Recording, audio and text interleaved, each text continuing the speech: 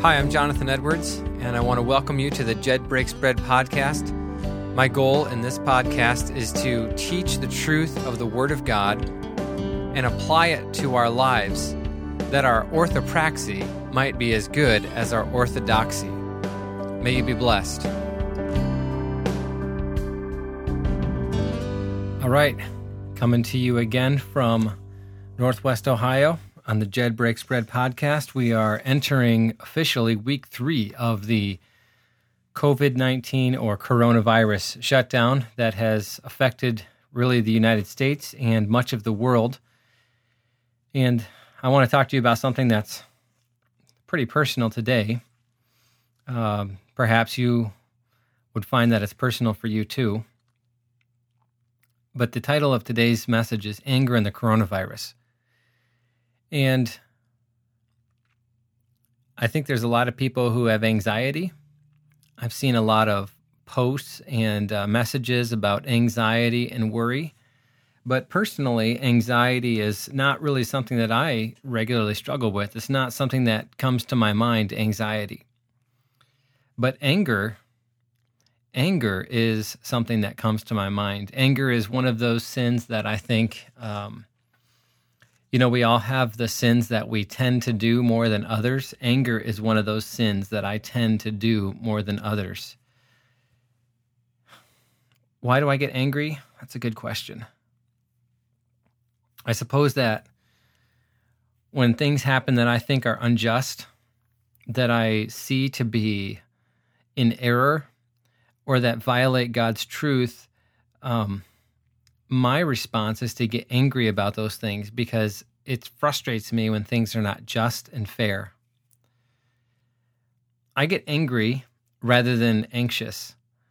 I don't really worry about those uncontrollable things that happen to me in the future, but I just get really angry at the people and the situations that cause what I consider to be unnecessary or needless suffering. Now, maybe you're like me. Maybe you're not like me. Hopefully you're not like me in this way. Hopefully you've got anger under control, but I don't think so. I think there's a lot of people who are angry about the current situation that we're facing. Maybe you're angry and you're also anxious. It's been hard, even as a pastor, to sort out all the various thoughts and responses that we are to have to this crisis. And it's not because I don't know what the Word of God says, and I don't think for you it's that you don't know what the Word of God says. But I think in a lot of ways we are being asked to apply theology in a way that is very different from how we've had to apply theology before. What I mean by that is when we talk about suffering or troubles, for many Americans, we are experiencing troubles that we haven't had before. We're really powerless to change our circumstances, and this is a very un-American way of living and thinking. Now, granted, the sufferings that we face as Americans are far less than what other brethren around the world are experiencing right now, and we need to be very cognizant of that. We need to recognize that our sufferings are not nearly as severe as the sufferings of some of our brothers and sisters around the world. So I don't want to be ethnocentric in how I look at suffering. But I think for the American church, we have a culture that says we should suffer, we should bear up underneath sufferings. We talk about it as a future reality, like someday we might have to suffer. There might come a point in time in the future. And I think right now is that time. Again, our sufferings aren't that bad comparatively, but this is very jarring and very difficult to basically rearrange the way that you've done life for many years. This is a new reality that we are all living in, and it's difficult to just untangle all of the emotions, all of the fears, all of the frustrations. It's difficult to untangle all of those things and apply the Word of God to them. And as I have already mentioned, for me, when I see what's going on in regards to this virus, my primary response is to get angry over things that I can't control, to get angry over certain people and the actions that they're taking. And I just wanted to share my heart with you. I made a list. I've actually got 9 things on here. I made myself stop because I could have kept going. But I have nine things that I'm really angry about. And it's hard to deal with these things that cause anger because many of them are recurring. And I made this list. I wanted to share it with you, but I also want to share with you some words from the Bible that will help us and have helped me deal with this anger. So let me just share this with you. First thing, I'm really angry about how this microscopic virus has basically ground to a halt all the plans that I and many other people have made. That doesn't seem fair. Like, why should this virus stop me from doing things that I've already planned to do? I understand the science behind it. I understand the importance of flattening the curve, but that doesn't make it less true that I've had to quit plans, that I have friends who have had to cancel vacations and also cancel other plans. This microscopic virus has upset these plans. Another thing I'm angry about, a second thing, the federal government decided that they should lock everybody down, or they recommended social distancing. And because of that, a lot of people have lost their jobs. And so the federal government then said, well, we're going to provide relief in the form of a $2.2 trillion stimulus package. It's really a relief bill. I think it's called the CARES Act. So let me get this straight. The federal government's saying, don't go to work. The federal government's also saying, we'll pay you and we'll pay these companies. Well, where does that money come from? Basically, the federal government has decided that they're going to borrow from my income for the rest of my life and the income of my children, probably for the rest of their lives, and maybe our grandchildren. And so we just added basically 10% of the national debt. Okay, so our national debt is $22 trillion. We just borrowed 10% of that in a week and spent it to try to deal with this crisis. That is really frustrating to me. I don't think that we should go into debt. I think we should deal with the crisis without going into debt, or try to as much as possible. And so to me, that's a source of anger and frustration. In relation to that, there are politicians on both sides of the aisles who want to accomplish their wish list, their political agenda. They want to accomplish their political agenda at the expense of helping Americans who are in need. And this is very frustrating to me. I find the mainstream media's criticism of the president and his team to be insufferable. If you follow the news, I tend to follow the news. It's one of my hobbies. A little over a month ago, maybe at the end of January, early February, when President Trump enacted a ban on all citizens traveling from China, the media said that he was being xenophobic. And now they're saying, well, you didn't do enough to prevent the spread of this virus. You didn't take it seriously enough. I just can't stand the talking out of both sides of your mouth, the trying to have it both ways. Either he did something wrong or he did something right. Just say what the right thing is, but don't call a right action wrong and a wrong action right. I cannot tolerate the mainstream media's constant criticism of the president. Everything he does is second guessed. And the fact of the matter is, there are many governors who are taking the exact same actions as the president and his team, and those governors are not getting hammered in the media. It's very one-sided, it's very unfair, and it makes me upset. A fifth reason that I'm angry. This is a difficult time for all of us. We are out of our normal routines. We've had to refigure out life. And that's stressful. There's a lot of added pressure. And as a result of that, I personally have not acted as gentle or compassionate with my children as I should. And that angers me, that my response isn't better. That's frustrating to me. Along with that, I'm angry because I've become more easily frustrated, and little things have bothered me more now than they did 6 weeks ago.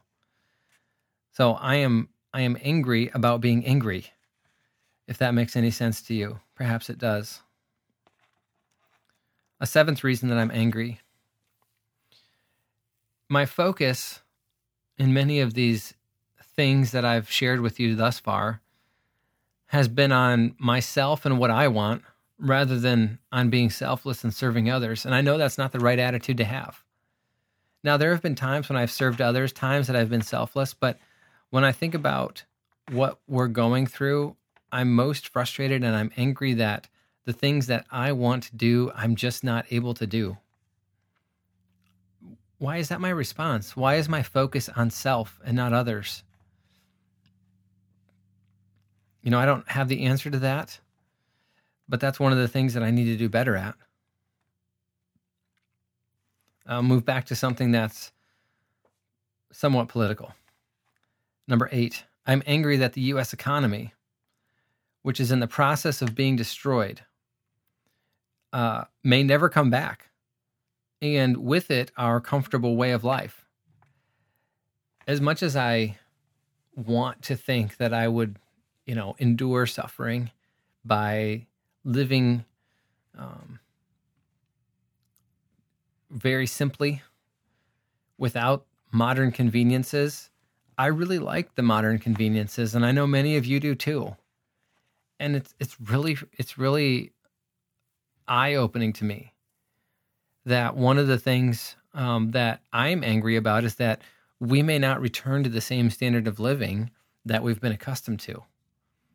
And we are the richest people in the world, probably in the history of the world, because of how great America is and how well capitalism has worked for our country to lift literally hundreds of millions of people out of poverty in our country and hundreds and millions, if not billions of people out of poverty around the world. So if the U.S. economy becomes destroyed, I may not be able to continue enjoying this comfortable way of life. And to be honest, that bothers me. I'm angry about that. Why? I don't know. Probably, again, because I'm selfish. But I'm just being honest.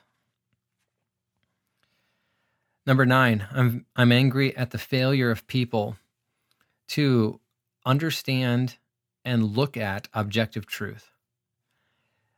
I'm angry that people will nitpick and criticize others without examining any nuance of argument, without giving people the benefit of the doubt or understanding that what we're going through is a developing situation where we don't have all the data, where we have incomplete facts. We don't base anything in our culture upon objective truth any longer. And so here we are in the midst of a crisis, and we can't even agree on what's true. And that just introduces further pandemonium and chaos into what is already a difficult and challenging time. People look at things from their own myopic viewpoint. And you may say, well, you're a Christian. You're just looking at things from your myopic viewpoint. Now, okay, maybe. But I happen to believe that the Bible is God's only true revelation to humanity. And it alone contains absolute truth. And the Bible provides answers and solutions for how to think and live during times of plenty and times of crisis. Now, again, I'm confessing to you that I'm not doing the greatest of job at that. Maybe you're not doing the greatest job either. But I'm angry at the failure of people to even acknowledge and recognize that objective truth exists and that we should just speak what is objectively true. It showed me, as I've watched different Facebook posts or Twitter posts or listened to different news outlets, that postmodernist type thinking is terrible for managing a crisis. Postmodernism allows you to believe that whatever your reality is true truth. And that's just not right. But if you approach a crisis with a mentality to accept and promote subjective truth, you're going to have a very difficult time managing the crisis. You're not going to be able to see all the different facets of what's going on. You won't be able to criticize correctly or to give praise when praise is due, because you're seeing only things from your objectively true perspective. I'm sorry, I said that wrong. You're seeing things only from your subjectively true perspective. You're not able to go outside of yourself and examine from an objective, external perspective. These are 9 reasons that I'm angry right now. I could probably come up with some more, and maybe you could come up with some too. We could all get together and have a big, giant whining and moaning and complaining session about all these things that make us angry. And I see some people doing that on social media. I see some people doing that on the news programs and national media that I watch. But that's not really helpful. So the question that I have to ask myself, and the one that I've been asking myself for the last 4 or 5 days as I've thought about this particular topic, is what do I do with all this anger? How should I think about all this anger in light of the Word of God? See, there are things that are going to cause us to become angry. Things that are outside of our control. I looked at this list. I think 6 out of the 9 of the things on this list are outside of my control. I can't do anything about them. I mean, yeah, I wrote my senators to ask them to vote no, but that didn't really work. I mean, you kind of feel like when you write your senator or your congressperson, you kind of feel like it just falls on deaf ears. So yeah, 6 of the 9 of these issues are really outside my control. I can't do anything about them. And yet, they produce in me anger. Well, what does the Bible say I should do about that? What does God say I should do regarding my anger? I spent some time just looking at the Word of God and trying to think about this. And I have 4 things here. 4 things that will help me deal with anger. These are biblical realities. And when I think about life and the difficult situations that we're in as a country, as a world, when I go back to objective truth, it really calms my heart. And it helps me to put my anger in its right place and to show me that it's really sinful to have a angry response towards all of these things that are outside of my control. And it's somewhat sinful to have an angry response towards things that are inside my control. Because instead of being angry, I should be humble and I should be asking for forgiveness and for the Holy Spirit to fill me so that I don't practice these things.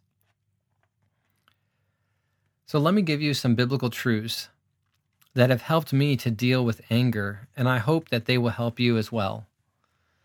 The first, I think, is really humbling.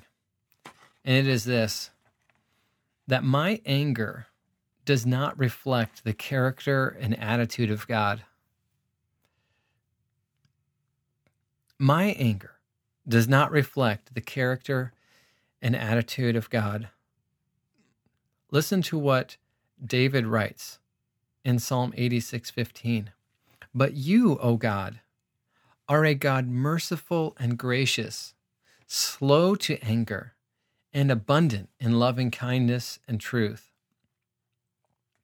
In Exodus chapter 34, Moses spoke nearly the exact same words to describe Yahweh.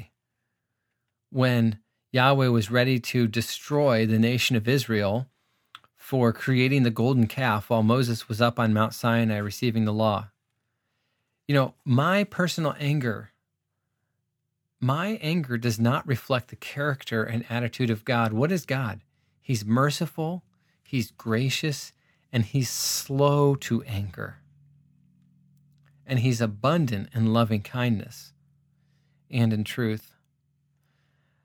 Well, that is really humbling, to know that my anger does not reflect the character and attitude of God. Lord, help me.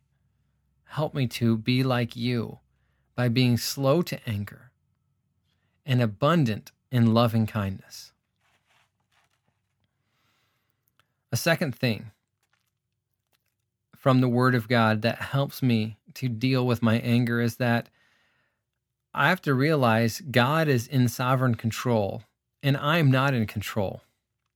I already mentioned this, but 6 of the 9 items on my list are totally outside my control. So if I can't really do anything about them, I have to entrust God to do something about them. God is still on his throne. God hasn't left. God's not on vacation. He's totally aware of this virus and this pandemic that's crippling the entire world. It's really bringing the entire world to a halt. Listen to what David writes in Psalm 11. The Lord is in his holy temple. The Lord's throne is in heaven. His eyes behold, and his eyelids tests the Son of Men. The Lord tests the righteous and the wicked, and the one who loves violence his soul hates. No matter what, God is on his throne. And I can't control these things, but God can. Listen to the testimony of King Nebuchadnezzar from Daniel chapter 4. At the end of that period, a 7-year period, by the way, where Nebuchadnezzar went from being the king of Babylon to wandering around the fields like a cow. At the end of that period, I, Nebuchadnezzar, raised my eyes toward heaven, and my reason returned to me, and I blessed the Most High God, and I praised and honored him who lives forever. For his dominion is an everlasting dominion, and his kingdom endures from generation to generation. Hey, is America going to endure from generation to generation? Maybe, if God wants it to. But it's not guaranteed to. What is guaranteed to endure? God's kingdom. What's guaranteed to be around forever? God's dominion. Look at verse 35 of Daniel chapter 4. All the inhabitants of the earth are accounted as nothing, but he does according to his will in the host of heaven and among all the inhabitants of the earth. And no one can ward off his hand or say to him, "What have you done?" You see, it's really sinful for me to look at this list and become angry over all these things that are outside of my control, because what it does is it really impugns God. It's basically saying, God, you're unjust. What have you done, God? Why have you done this? So many people are hurting. So many people are suffering. What does Nebuchadnezzar say?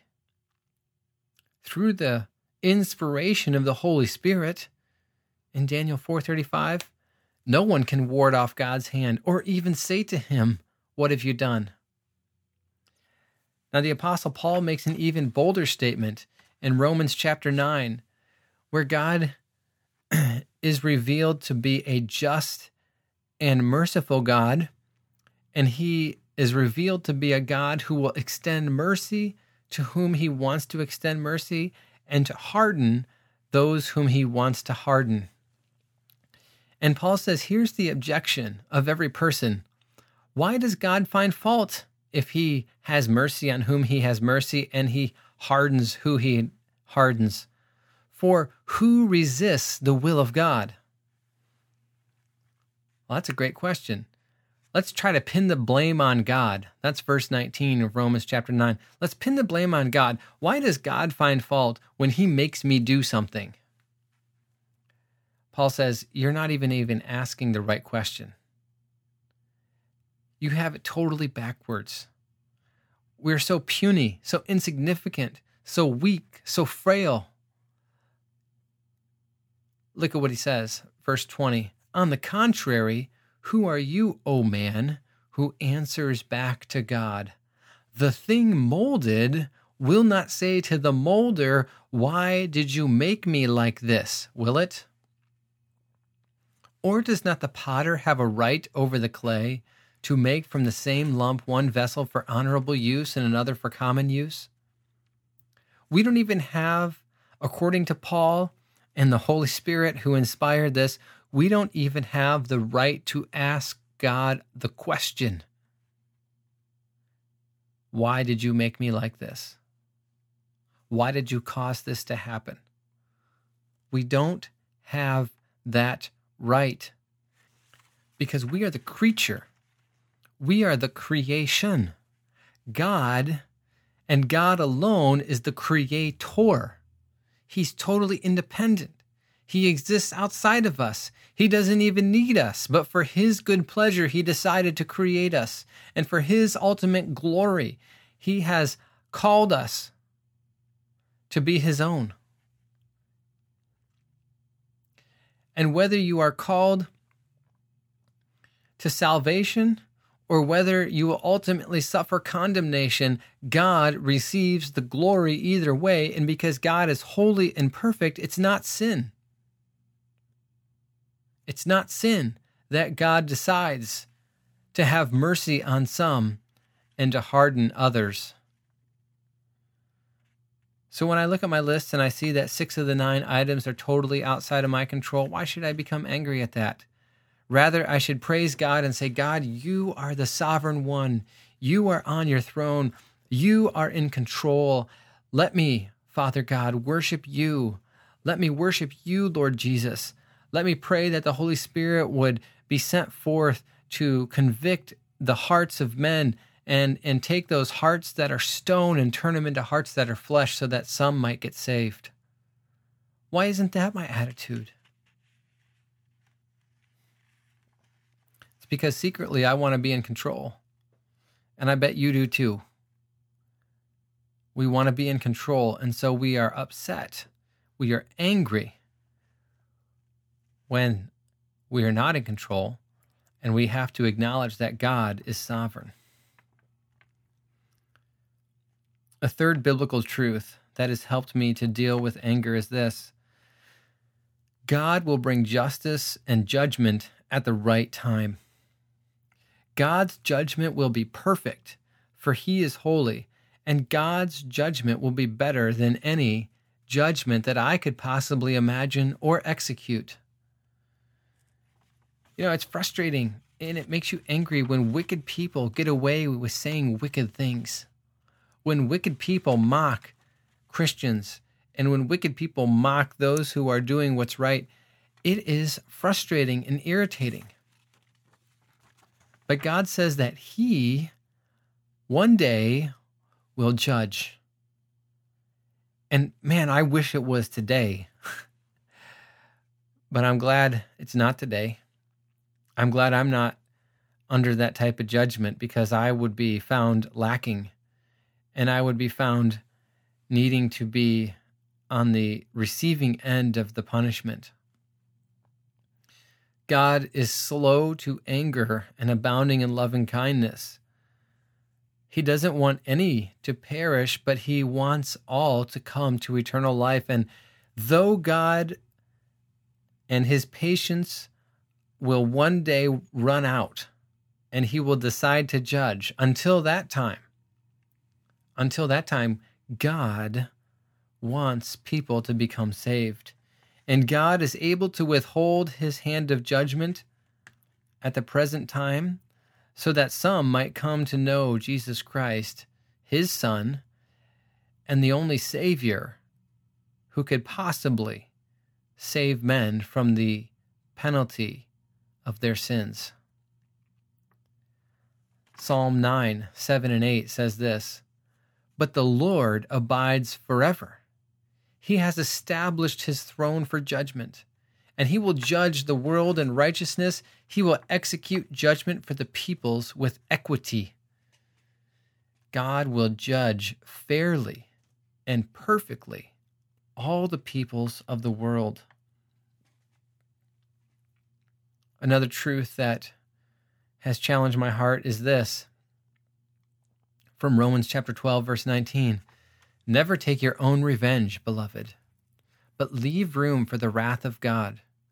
For it is written, 'Vengeance is mine, I will repay,' says the Lord." What am I doing to be at peace with all men?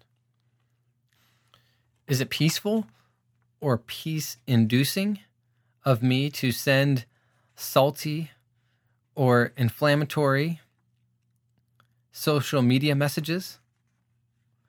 I understand that's how the world communicates, but is that really helping to bring peace about? If somebody is insulting to you, is the best thing to do to insult them back to gain peace? You could just go for the bigger insult. What, to shut them up? No, it's just all self-satisfying to make you feel good. What am I doing to be at peace with all men? I'm just biting my tongue personally. I'm trying to bite my tongue. There are things that I see posted on Facebook or Twitter or that I hear, and I would love to respond. And I would just be like, I got the perfect response. I'll get you with this. Man, that's not going to bring about change. That's going to make me feel good for about 3 seconds, and it's going to get me into then a social media war that I don't really want to be involved in or have time to deal with. And really, it's not going to change somebody's mind because we are myopic. We live in an echo chamber. And we don't look at objective truth. We look at subjective truth. So you know what? I just need to trust God. God will bring justice and judgment at the right time. A fourth truth from the Word of God that helps me deal with my anger. Being consumed or blinded by anger does not help me grow in sanctification or Christ-likeness. This is probably the most shameful one of all. Or maybe I should say the most shame-inducing one, the one that I could be most embarrassed about, that when I become angry, that doesn't help me grow in sanctification. That doesn't help me demonstrate Christ-likeness to my wife or to my children. James chapter 1, verse 19 and 20, a verse many of you know, a verse I know well and have memorized. "This you know, my beloved brethren, everyone must be quick to hear, slow to speak, and slow to anger. For the anger of man does not achieve the righteousness of God." My anger will not bring about righteous living. It won't. It just will not result in that. Obviously, my goal as a Christian, and yours as well, is to be righteous like God is righteous, to be holy because God is holy. And if my anger prevents me from living the righteous life that God desires, I need to humbly repent, confess, and turn away from my anger. The fruit of the Spirit is love, joy, peace, patience, kindness, goodness, faithfulness, gentleness, and self-control. Against such things there is no law.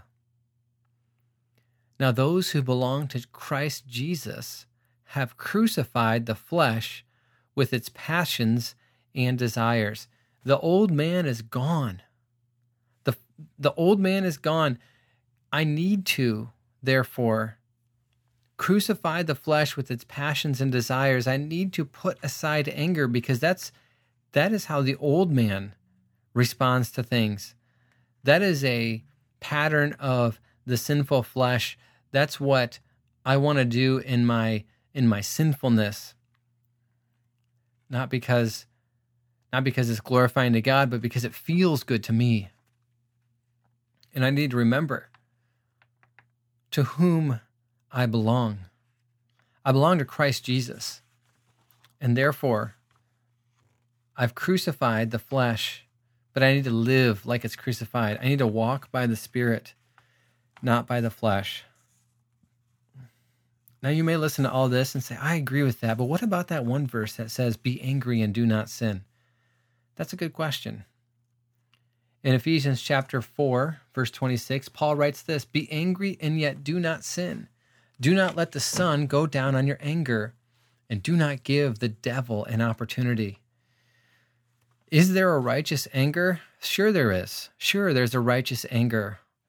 But I can tell you this, I'm not sure how to control that righteous anger.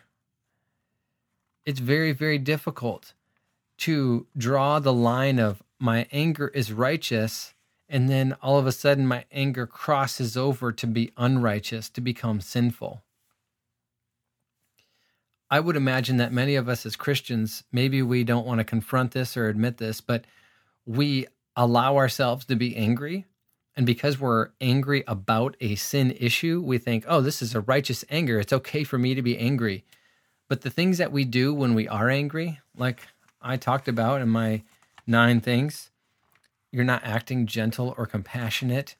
You're being self-centered and self-interested. You become more easily frustrated. Those types of things, as a result of being angry, even if it's righteous, those are sin. Those are sinful responses to even righteous anger. So, yeah, we can have righteous anger, but it's very difficult to keep it at that level. So, when we find ourselves becoming angry, the best thing to do is just to confess it to God and say, God, I'm becoming angry about the situation. I don't want to sin. Why does Paul command us to not let the sun go down on our anger? Because if the sun goes down on our anger, that's not saying don't go to bed angry, although that's, I think, a real direct application. It's resolve the anger quickly. Don't let the anger linger for days and days and days and days so that it builds up to a deep-seated bitterness. What's immediately connected with not letting the sun go down on your anger? Verse 27, do not give the devil an opportunity. You think the devil doesn't like the fact that Christians are angry? He loves it because it's an opportunity for him to get Christians to do things that are un-Christ-like, that are not godly, not honoring to God, and it brings ill repute upon the name of Jesus. So yeah, okay, fine. Quote this verse to me, be angry and do not sin. But you better, if you're going to be angry and do not sin, you better resolve that anger real quick. Because if you don't, you're going to allow the devil an opportunity to get into your life, and you don't really want that. You don't want that. He's already prowling about looking for somebody to destroy. We know from later in Ephesians chapter 6 that we're fighting a spiritual battle, and the devil is throwing flaming arrows at us. Not throwing, flinging, shooting flaming arrows at us. Don't give the devil an opportunity. Well, I understand that the content of this podcast was really personal, but I thought to myself, I've been really thinking about these things for like the last 6 or 7 days. And I thought, if I'm thinking about these things, I bet some of you are too. And I hope that you find it encouraging that we're in this together. These responses to the virus, whether it's anxiety or anger, those are natural responses. But the way we deal with them has to be supernatural through the Word of God. And I want you to be encouraged. Think through these 4 aspects of how the Bible teaches us to think about anger, to think about God. That way, when we're tempted to become angry, we can go back to the Word of God and we can ground ourselves in objective truth. And we can be confident that if we take every thought captive, God will deliver us from the sin. We can say no to it. We can resist the temptation. May this podcast find you well. Share it with somebody who needs it. I would highly encourage that. May you be blessed as you continue to serve the Lord.